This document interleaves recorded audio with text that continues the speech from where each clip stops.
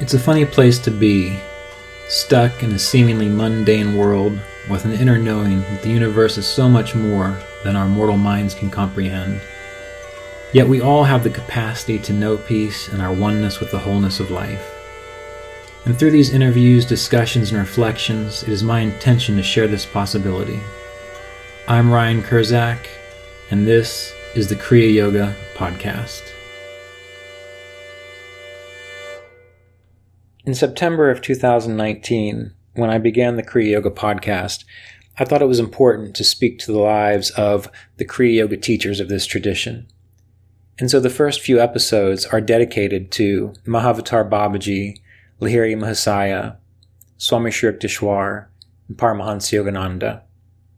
I've gotten some feedback over the years, wondering why I haven't yet spoke to Mr. Davis, my own Kriya Yoga teacher, who is a student of Paramahansa Yogananda. And I've spoken about my relationship with Mr. Davis, I feel, quite extensively within the Kriya Yoga Discipleship course, which is available through Teachable. So we're not going to spend a whole lot of time digging into all the stories that I have about my time with Mr. Davis. But what I want to do for this episode is, first, I'm going to read a section from the book An Essential Guide to Kriya Yoga Practice. And this is coming from the chapter where I, again, write about, and explore the lives of the Kriya Yoga teachers of the tradition. So I'm going to read the short section related to Roy Eugene Davis. And then after that, I'm going to focus on what did I learn from Mr. Davis? Essentially, what was the major impact that he had on my life as a Kriya Yoga teacher? So that's what we're going to do today. And so once again, I'm going to read first from the book An Essential Guide to Kriya Yoga Practice, a book that I wrote. And this is coming from Chapter 2, Gurus of the Kriya Yoga Lineage. Roy Eugene Davis. Roy Eugene Davis was born on March 9th, 1931 in Leavittsburg, Ohio.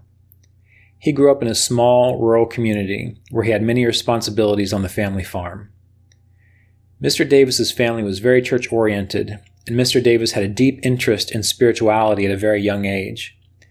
Although he would often say that even as a boy, he could see through the dogma at the church services he and his family devoutly attended. Yet he still felt he had a deep calling to speak and teach on spiritual topics. Fortunately, he was introduced to yoga by finding books on the subject at his local library. When speaking of his teenage years, he would often express surprise at how he was able to find such books in a small rural town in the 1940s. During his senior year in high school, Mr. Davis was bedridden for 5 months with rheumatic fever. Mr. Davis had said that it was this time of rest and seclusion in which he discovered Kriya Yoga and the major purpose of his life. During his convalescence, he had found an advertisement for Autobiography of a Yogi. After ordering it by mail, he received it and read it avidly. After reading the book, he said that he knew that Paramahansa Yogananda was his guru, was his spiritual teacher. Several months after Mr. Davis's strength had returned, he had decided it was time to go to California to meet Paramahansa Yogananda. After first going to Florida to avoid another Ohio winter, as Mr. Davis would say, he eventually hitchhiked across the United States and arrived in Los Angeles on December 22, 1949. In his later years, Mr. Davis told me that he was once asked if he had had another plan, or a plan B, or a backup plan, if Yogananda did not accept him as a student. And Mr. Davis replied, "I didn't have an alternative plan because I knew I was destined to be with him and have his support, encouragement, and guidance." Mr. Davis met Paramahansa Yogananda on December 23, 1949, at Self-Realization Headquarters. When speaking at retreats, he would always describe his experience vividly, as if he was seeing it again for the first time. He said that after he arrived at SRF headquarters, he had met Donald Walters, Kriyananda, who had asked him how he'd heard of SRF and Yogananda. During this meeting, Yogananda had appeared out of a nearby elevator attended by Faye and Virginia Wright. Yogananda approached Mr. Davis and with a gentle handshake asked him how old he was and if his parents knew he was there.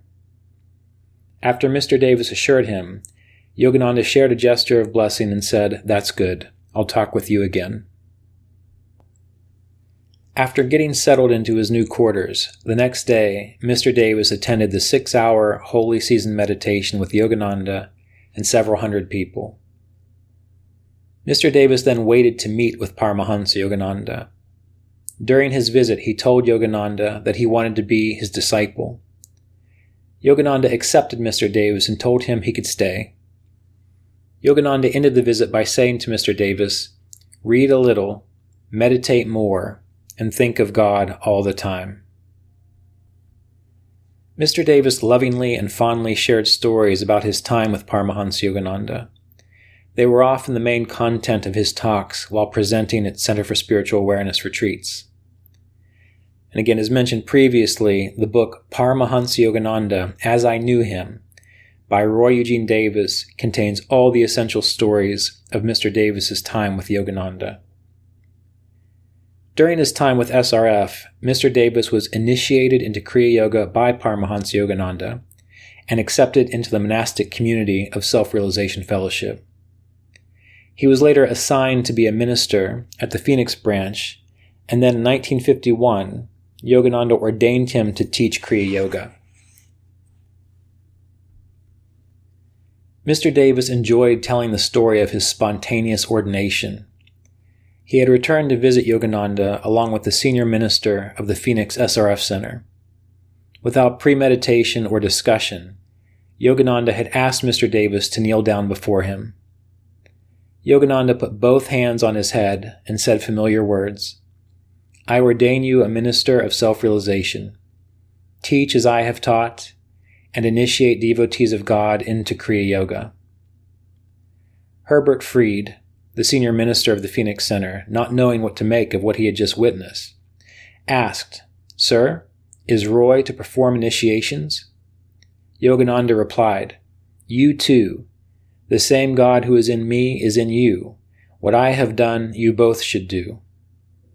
Mr. Davis would tell that he knew he was too young to formally teach or initiate others into Kriya Yoga at that time. He was barely into his young adult years.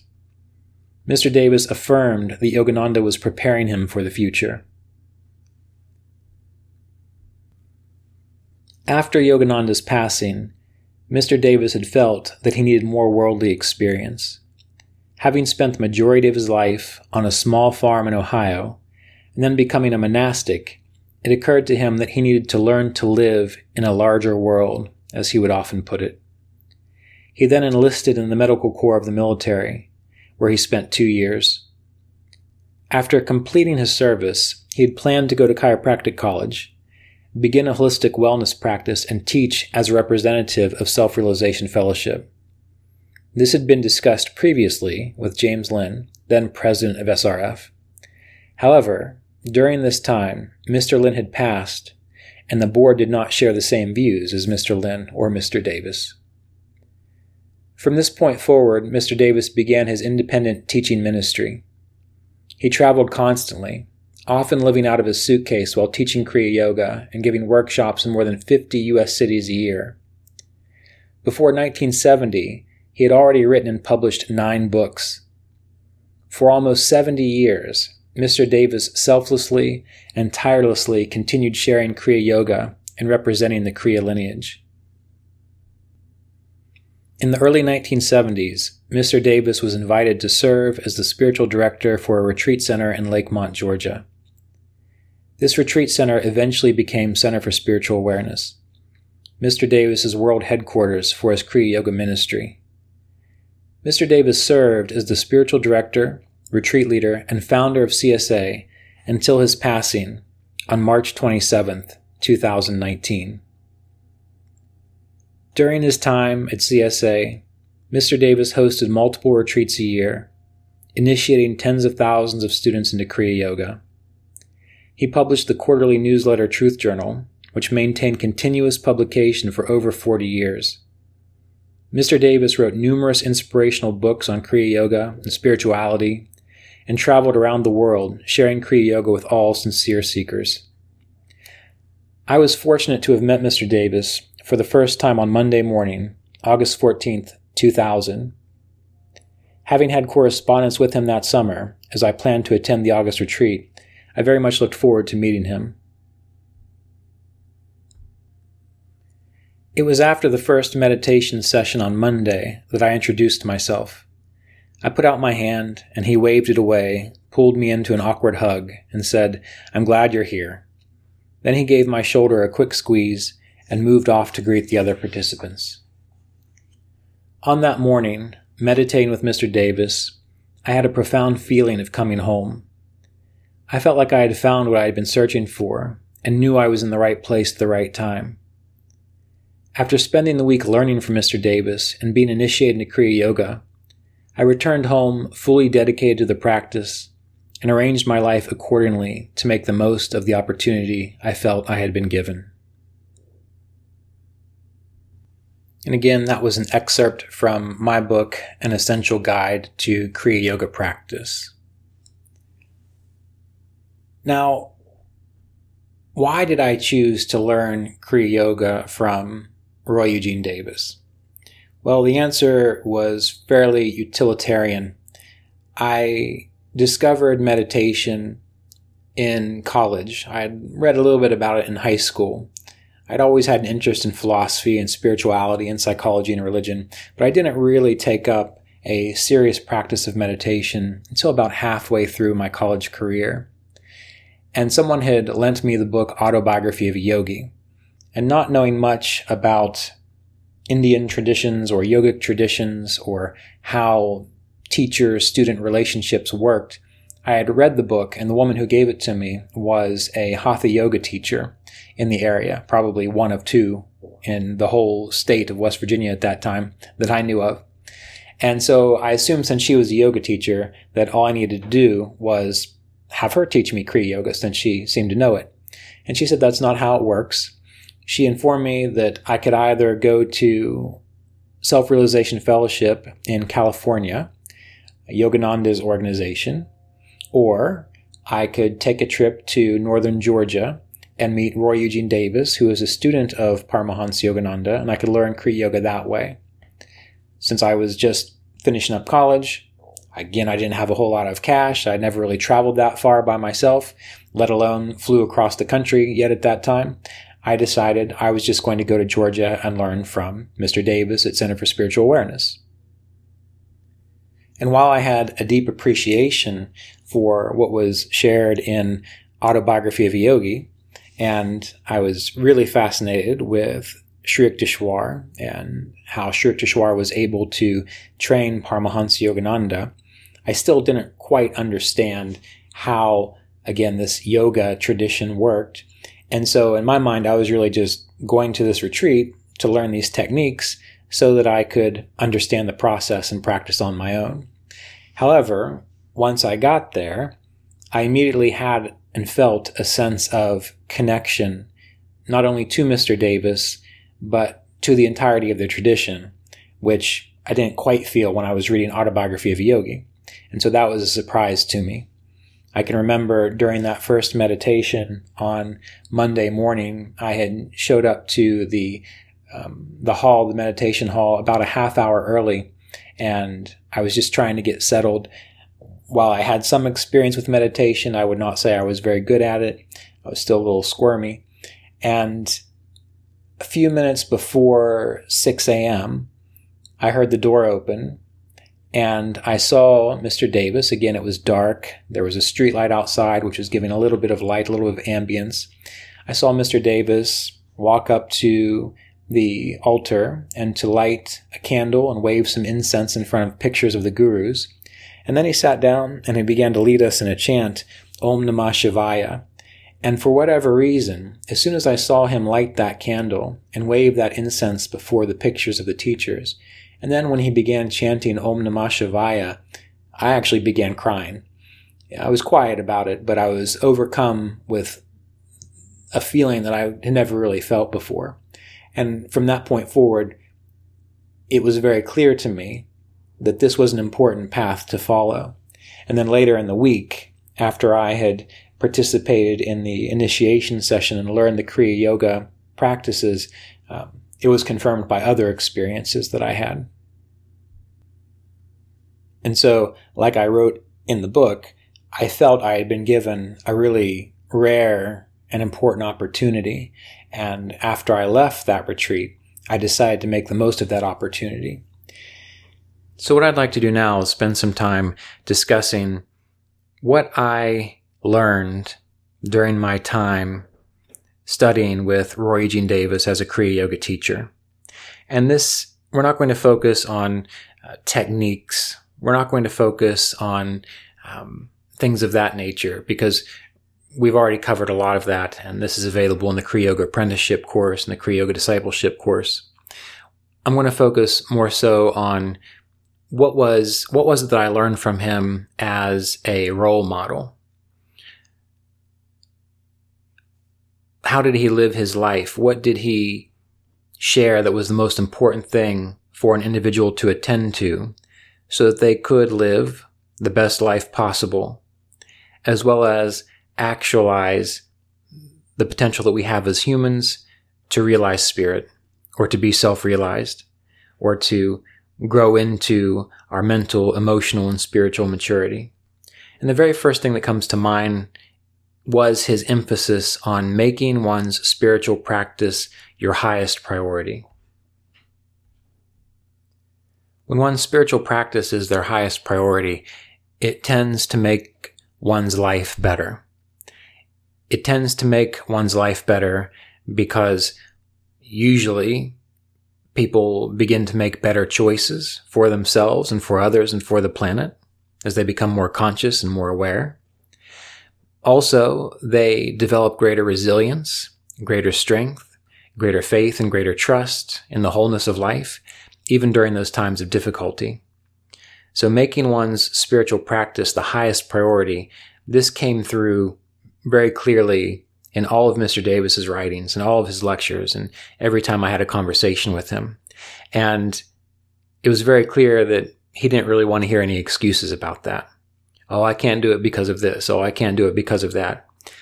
From his perspective, it seemed like if something was important to you, you could make it happen. You could find a way, even in the most difficult circumstances. And I took that advice very seriously. And that benefited me in my own life. When difficult things would come, sometimes very difficult things, I always made my spiritual practice the highest priority. When times were good, I would meditate every day. I would study the Yoga Sutras, the Bhagavad Gita. When times were difficult and I had to be more adaptable, I would still find time, even if it was just a little bit, to contemplate spiritual topics or to practice meditation. So his example and his emphasis towards making your spiritual practice your highest priority, I took that to heart and I found it to be very useful in life. He was also one that stressed a focus on essentials. He didn't think it was very useful to be distracted by too many things. And ultimately that really just is common sense. It just makes sense. So when he would recommend how a person should organize and approach their life, again, spiritual practice would be the first priority. And then from there, one could arrange the rest of their life. Right down to the job that one had, the friends that one had, the hobbies that one found themselves engaged in. He would encourage me and others to make sure that no aspects of our life took us away from what was most important. And this can be hard for many people because we live in a very interesting world and we live in a very interesting time. And there's often this idea that we should be able to experience and have whatever we want and be freely creative, however we want, and so on. And that's true. We should be freely creative. But many times people get caught up in too many different things, and they don't make a whole lot of progress in one particular direction. So the idea of being focused on essentials allowed one to develop a successful meditation practice, because if you weren't thinking about 20 other things, it was easier to meditate. It allowed one to have a life that supported one's spiritual ideals. And this kind of leads into another part of Mr. Davis's presentation, which was that as Kriya Yoga students, we should be as mentally, emotionally, and spiritually mature as possible. As mentally, emotionally, and spiritually mature as possible. And really, this is the whole path of yoga and meditation, because we're human beings. We're here on this planet. We have an intellect. We have a psychology. We have a mind. We have emotions. We have a lot of stuff that other species on the planet don't have.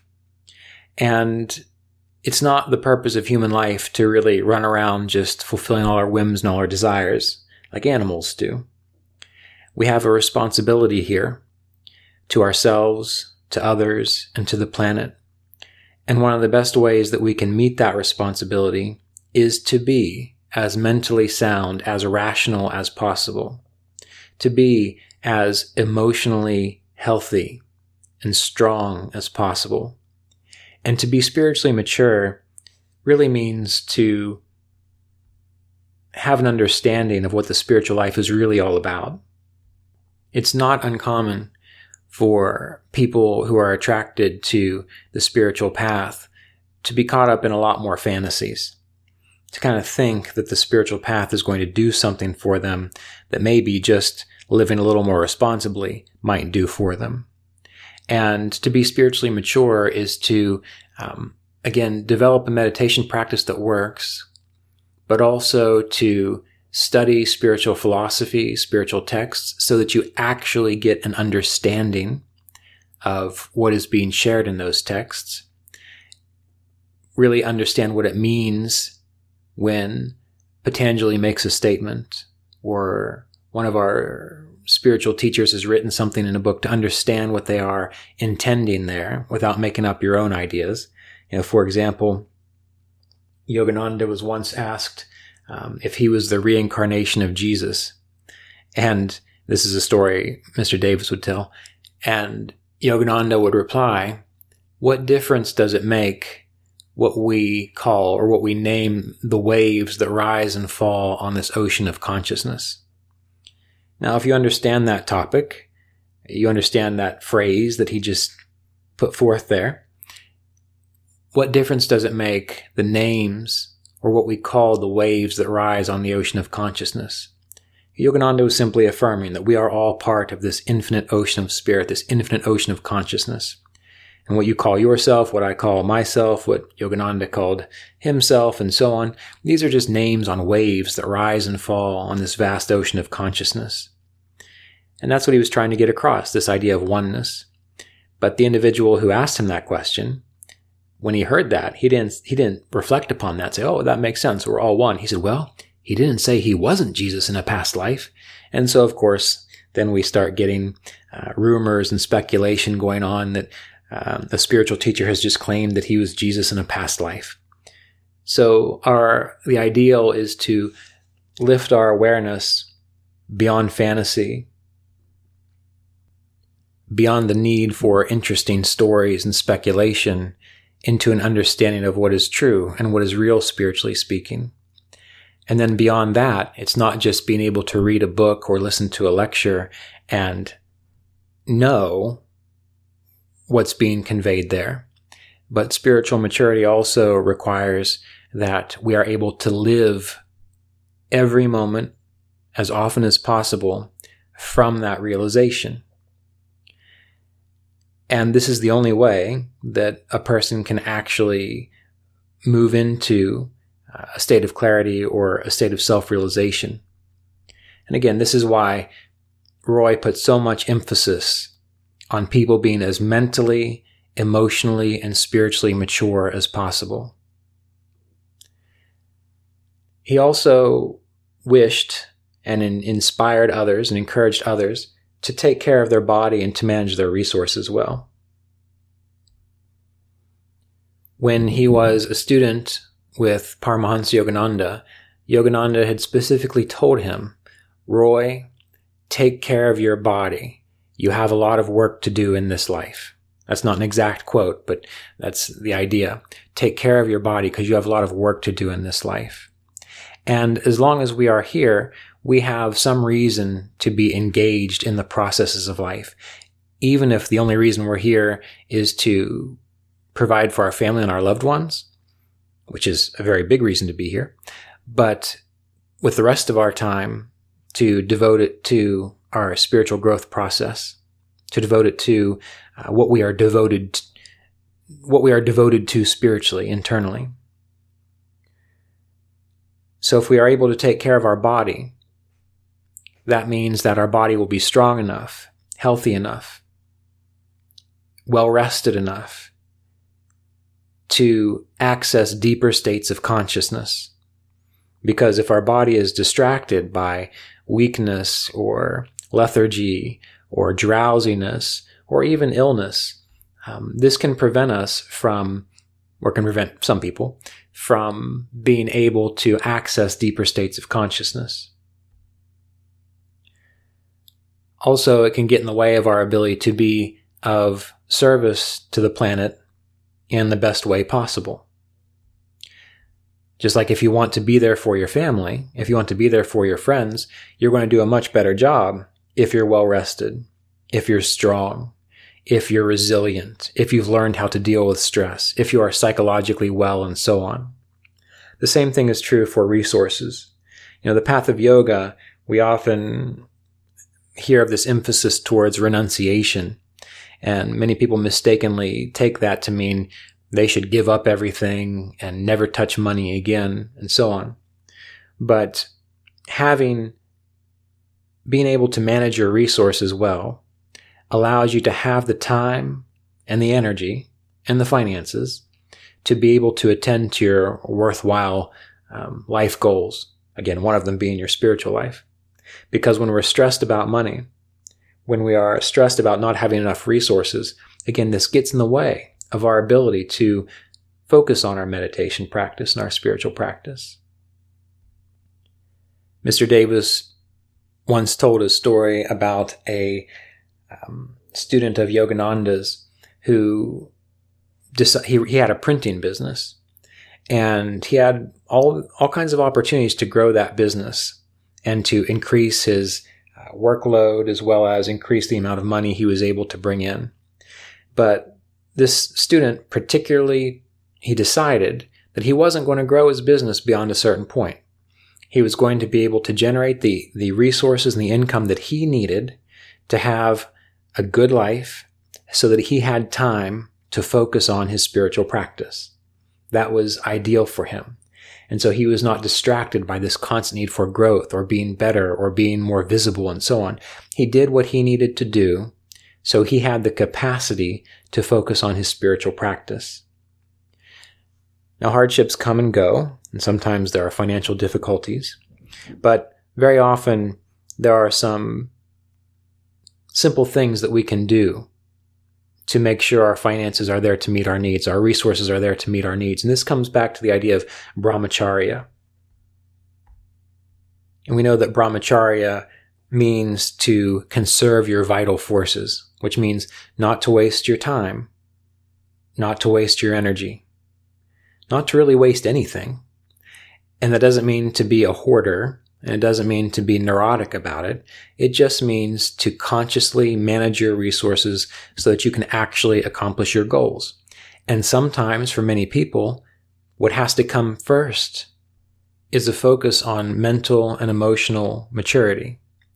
Because we have to be able to do the work that is put before us without being too childish about it. Sometimes we have to choose to live on a budget and make sacrifices. You can't always travel when you want to travel. You can't always do this or you can't always do that. But as long as you have enough to be able to attend to your worthwhile goals and to attend to that highest priority of spiritual practice, well, then you've got what you need. And so the idea of renunciation doesn't mean that you give everything away and that you can't have anything and you can't touch money. It simply means that you live your life in balance, in financial balance, in energetic balance.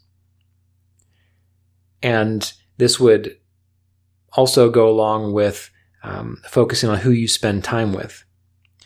Mr. Davis would encourage me and others to really pay attention, be conscious of the people that we surround ourselves with, because those people are the ones that have the greatest impact on who we are as an individualized aspect of this infinite consciousness. We tend to behave like those people that we surround ourselves with. And so if we are surrounded by dramatic people or manipulative people or people who don't have any boundaries, well then that's going to get in the way of our life. And it's going to prevent us from being psychologically well and emotionally balanced. In the yoga system in general, there's this emphasis towards satsang, or keeping the company of good people. And really, while that might mean that we try to visit with a spiritual teacher whenever we can, ultimately the idea of satsang and good company means to surround ourselves with people who are supportive of us and whom we can be supportive to in a healthy way. Now, sure, there are plenty of people in your life, they're going to say, oh, but you're a spiritual person. You should love everyone. You should take the time of day for every person who comes to you. Well, most of those people are actually fairly manipulative, and they're saying those kinds of things to you because they want something from you. What I have found is that those individuals who are healthy-minded, who have good boundaries, they will respect your choices. And if you are living well and you are taking care of yourself, what you'll find is they will be happy about that. And so if you put up a boundary and you say, I can't do this right now, I don't either have the energy, the resources, the time, or there are other things going on, they will respect that and they will understand that. They won't keep trying to pull more out of you. And of course, if you are living well, you're being honest and you're not just trying to get out of helping someone, or you're not just trying to get out of a responsibility.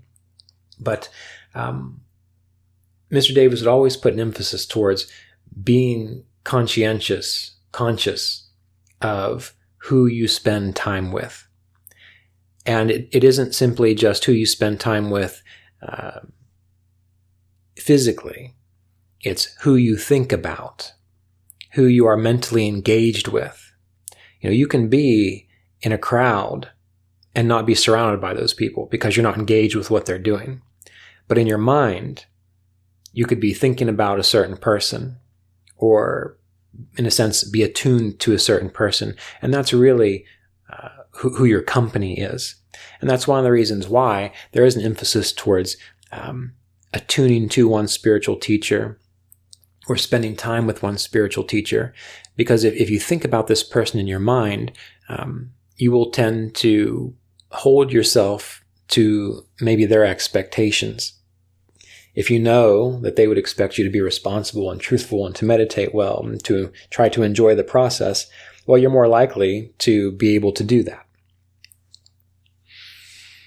So who you spend time with, this is really an important thing to consider. Mr. Davis had written some books on affirmations and creative imagination, and he would often use these affirmations. He would write them on bookmarks that he would send out to people. He would put them in books. He would speak them at the end of meditations and so on. And he would always say, never to affirm anything about yourself that you don't want to be true. I can hear him say that. It's in my mind so clearly because he would say it so often. Never affirm anything you don't want to be true for yourself. And he would say this because many people would suffer from negative self-talk, or they wouldn't believe in themselves, or they didn't think certain things were possible for them.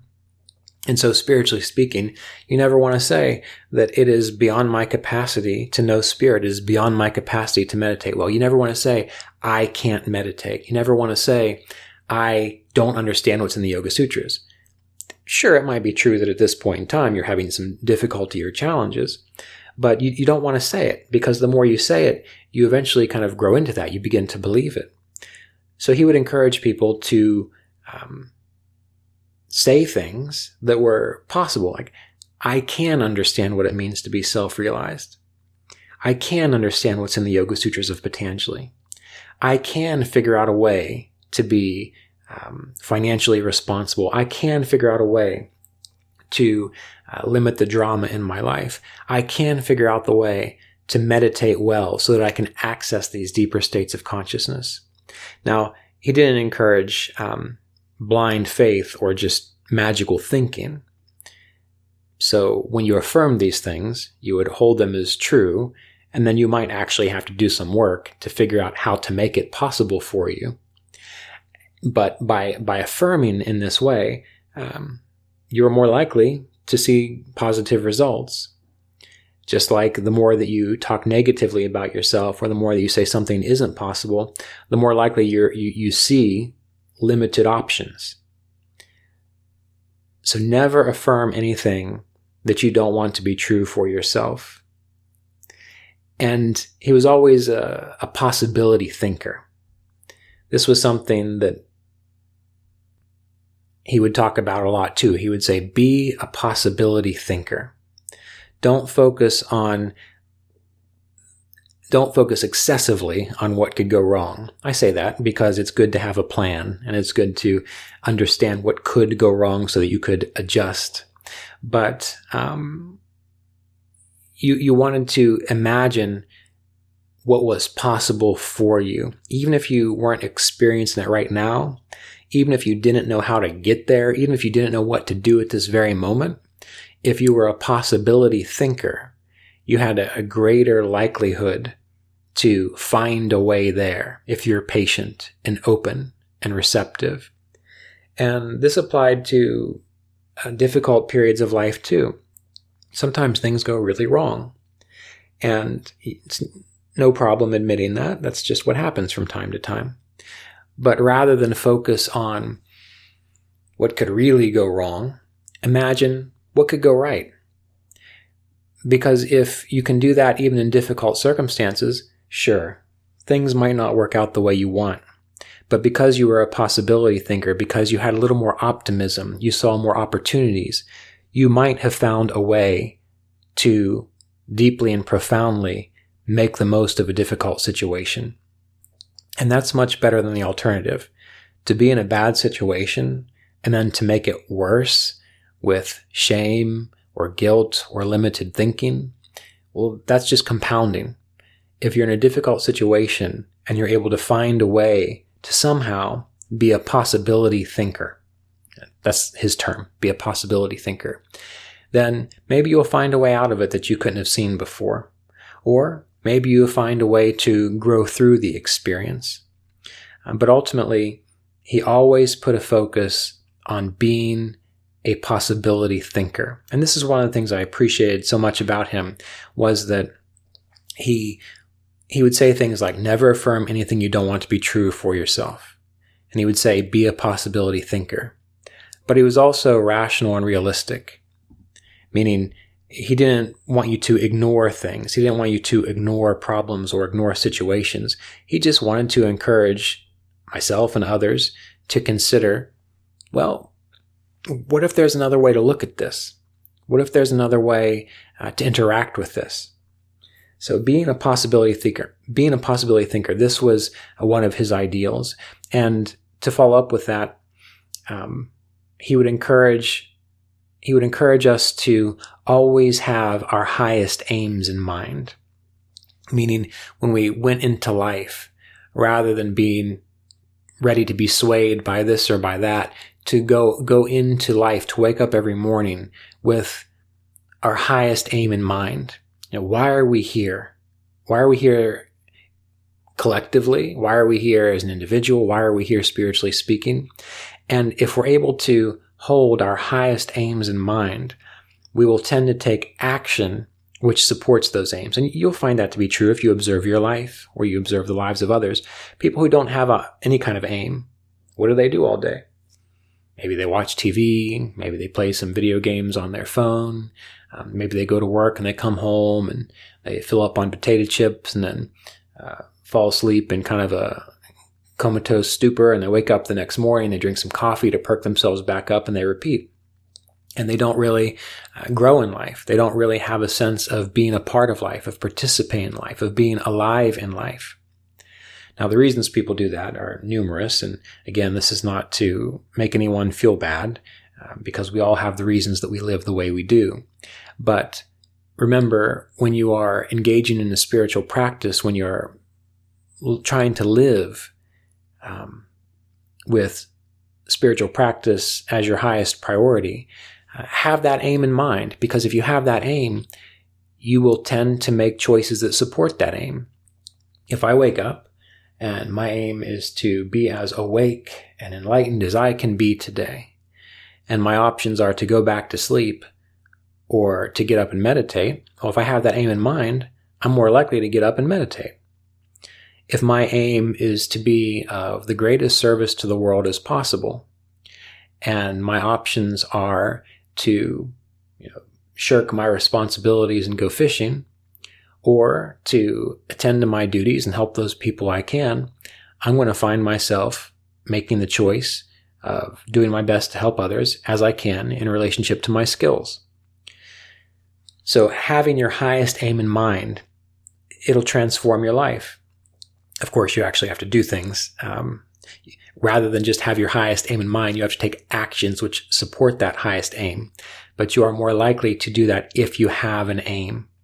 And this is why many of you who might have seen some of Mr. Davis's books, particularly like 7 Lessons in Conscious Living, I think there are a few others, he would often have little spaces at the end of chapters for you to write this stuff down. What is important to you? What do you need to do to accomplish that?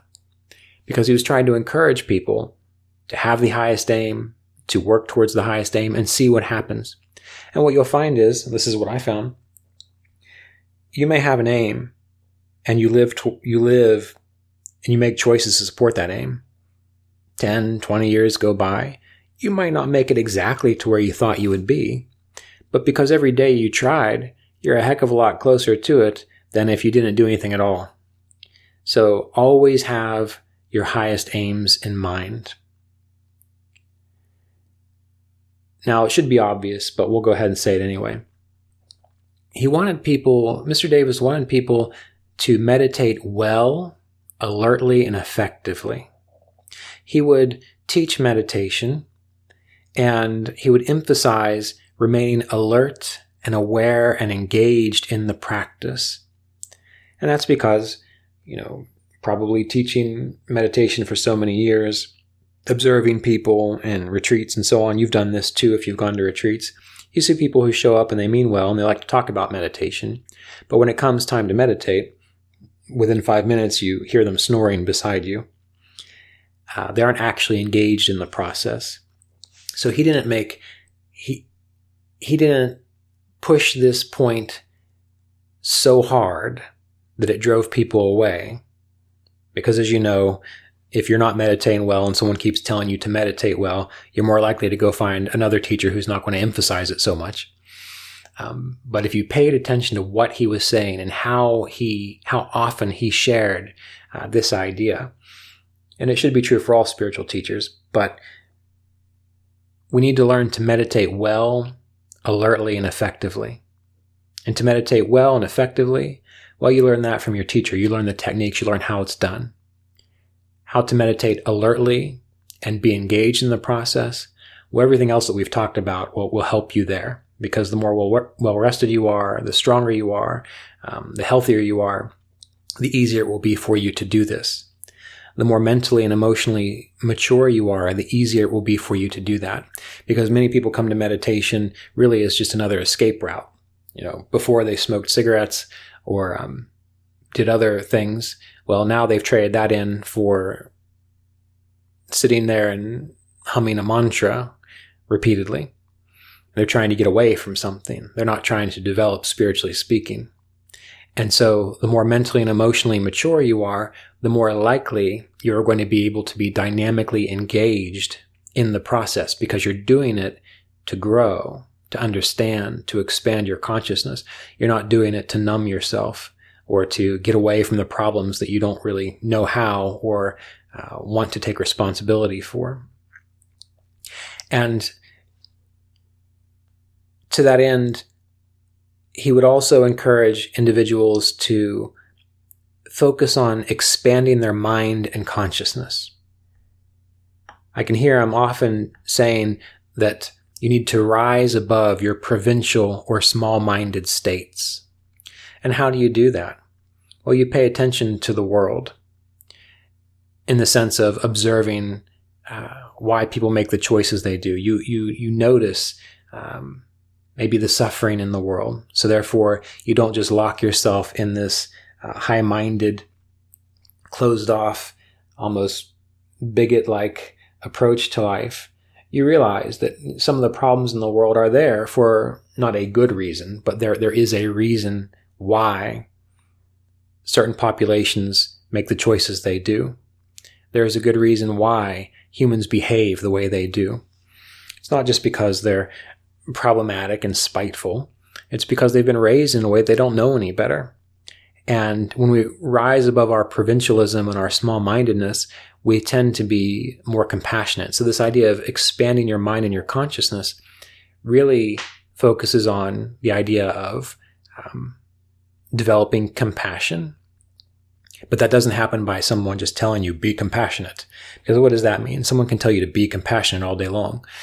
But if you participate in the world and you pay attention to the reasons that people behave the way they do, or you try to figure out the real reasons that people behave the way they do, you will naturally become compassionate. You will naturally rise above provincialism and small-mindedness. And another way to do this is to read more broadly. I'm not talking about confusing yourself with all kinds of different spiritual teachings. I mean, study history, study psychology, study philosophy, read about what life was like 200 to 300 years ago. And this happens all the time, particularly when the idea or the topic comes up of, are we still in Kali Yuga or the Dark Ages?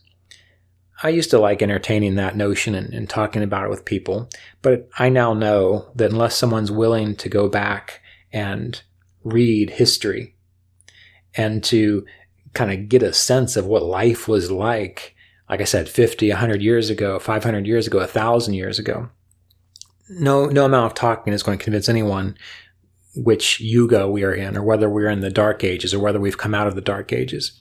But if you read, if you get a broader sense of the history of the world, if you get more interested in science and the understanding of how science has progressed, your mind and consciousness will naturally expand. So while Mr. Davis did put a focus on expanding your mind and consciousness through spiritual practice, he also felt it was very important to expand your mind and consciousness by just being aware of the world in general. Like I said, history, science, psychology, philosophy. Get some new insights. There's always something more to learn. And he was this way until the very end of his life. He had such a vast library. And oftentimes when I would visit him, I would see these DVD and CD courses about history, about chemistry, about physics. And it was, you could tell he was interested in learning more and more and more. And he kept his mind, his brain, his nervous system, his consciousness growing for the entirety of his life. So to expand your mind and consciousness isn't simply meditate more. There's a lot more to it. And that can even be traveling to other countries, volunteering, being of service to people in difficult situations. These kinds of things will drastically open your mind and expand your consciousness. Essentially, those kinds of things will make you wiser, will make you more understanding, and will make you more compassionate naturally. It won't be something you have to force yourself to do because it's a spiritual ideal that a guru or a teacher or a tradition tries to beat into your head. And once again, this returns us to the ideas of being mentally and emotionally mature, because we have to be willing to learn more.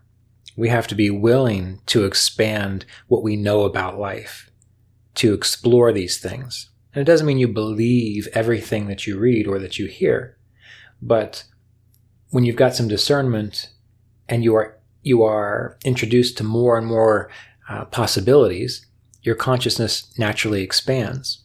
Also, the more emotionally and psychologically and even physically healthy you are, the easier it is for you to do this. Because when we are suffering from the traumas of the past, when we are suffering from the small-mindedness of the community that we were raised in, when we are suffering from abuse or dogma from religions which really don't serve anyone or us, we often don't have the energy or the ability to try to comprehend something more. And so, once again, we see by coming back to this focus on mental, emotional, psychological, and physical well-being, that is what will naturally allow us to have our consciousness enlarged, because it's really hard to do when deep down inside you are wrestling with anxiety, depression, and the whole host of other factors that can be there.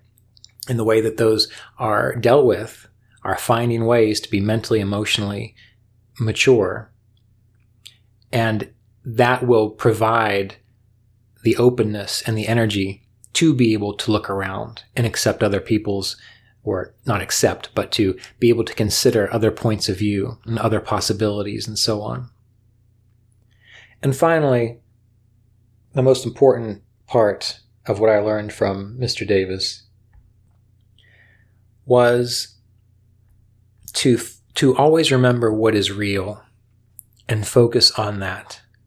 And that's a hard thing, because what is real? I mean, that's what we're trying to figure out, right? But that's why we have these prayers and these mantras. Lord, lead me from the unreal to the real. This is why we have spiritual teachers who hopefully have a sense of what is real.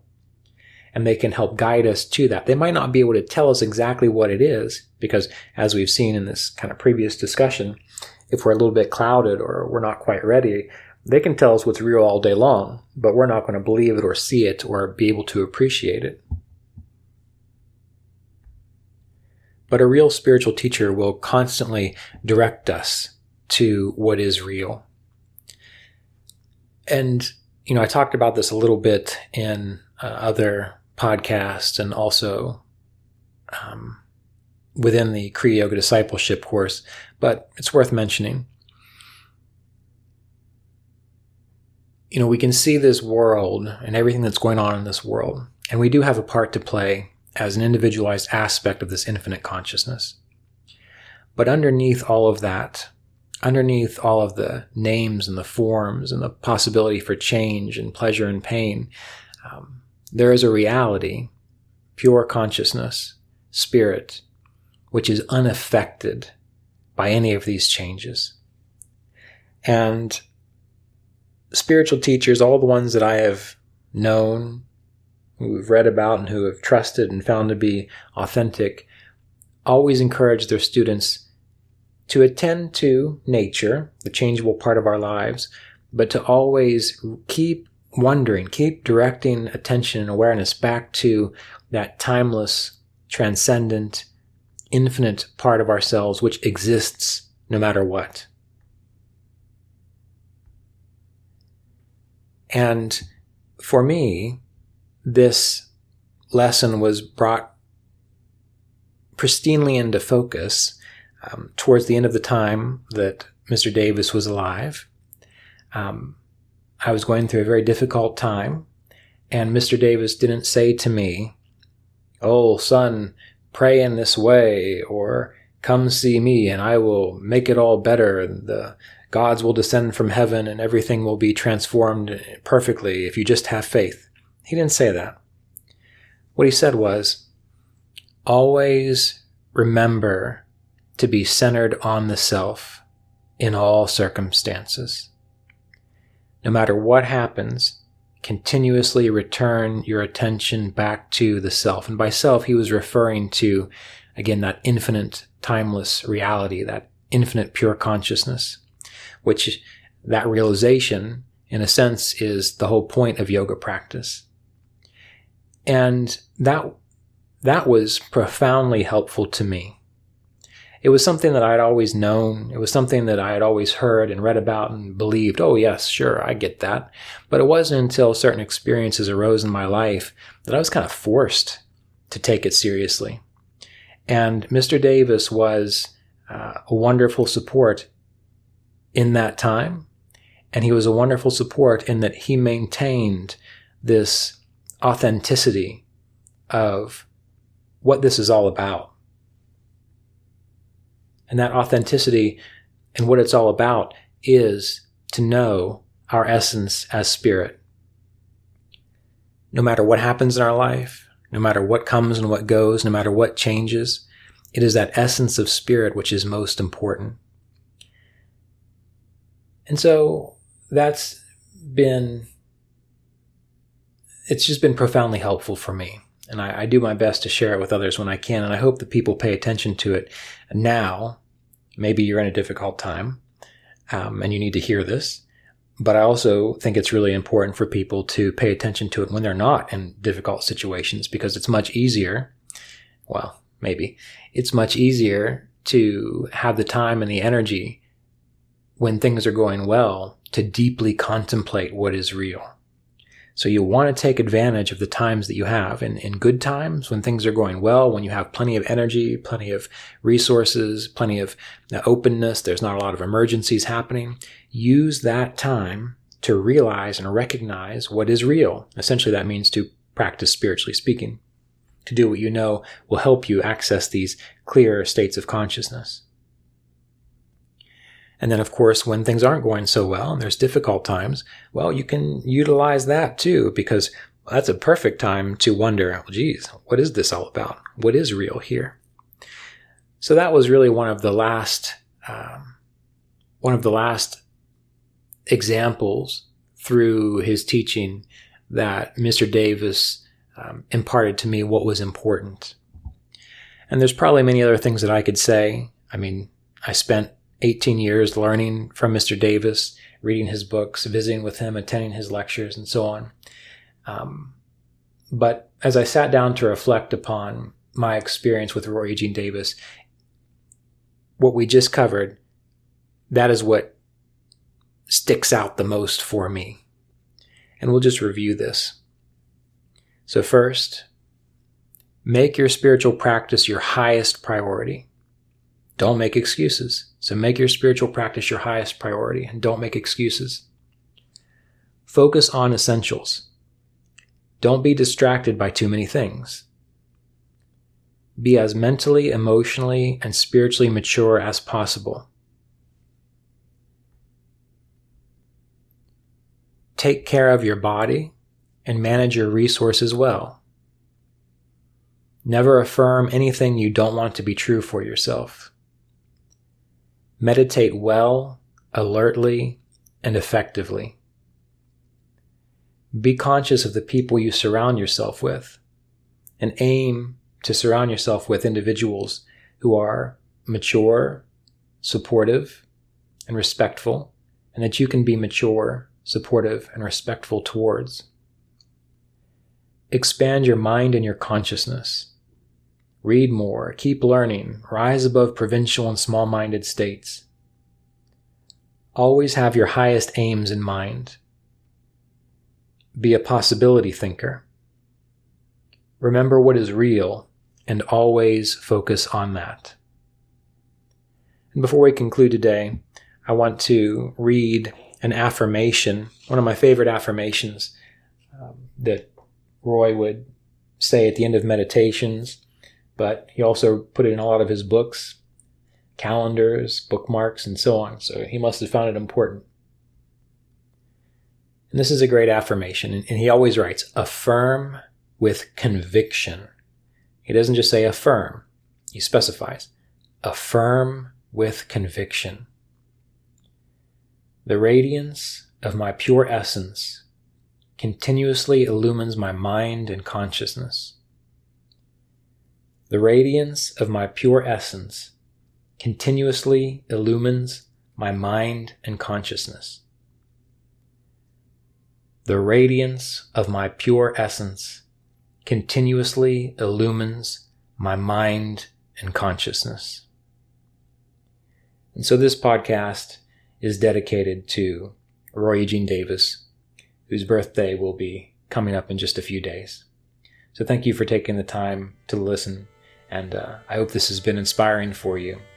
And once again, 2 books I would highly recommend, aside from Autobiography of a Yogi to keep you inspired on your path, is Paramahansa Yogananda As I Knew Him, which was written by Roy Eugene Davis, and that focuses on Mr. Davis's time with his teacher, Paramahansa Yogananda. This episode of the Kriya Yoga podcast was made possible by donations from Kriya Yoga apprenticeship students and supporters of our Patreon community at www.patreon.com/Kriya Yoga.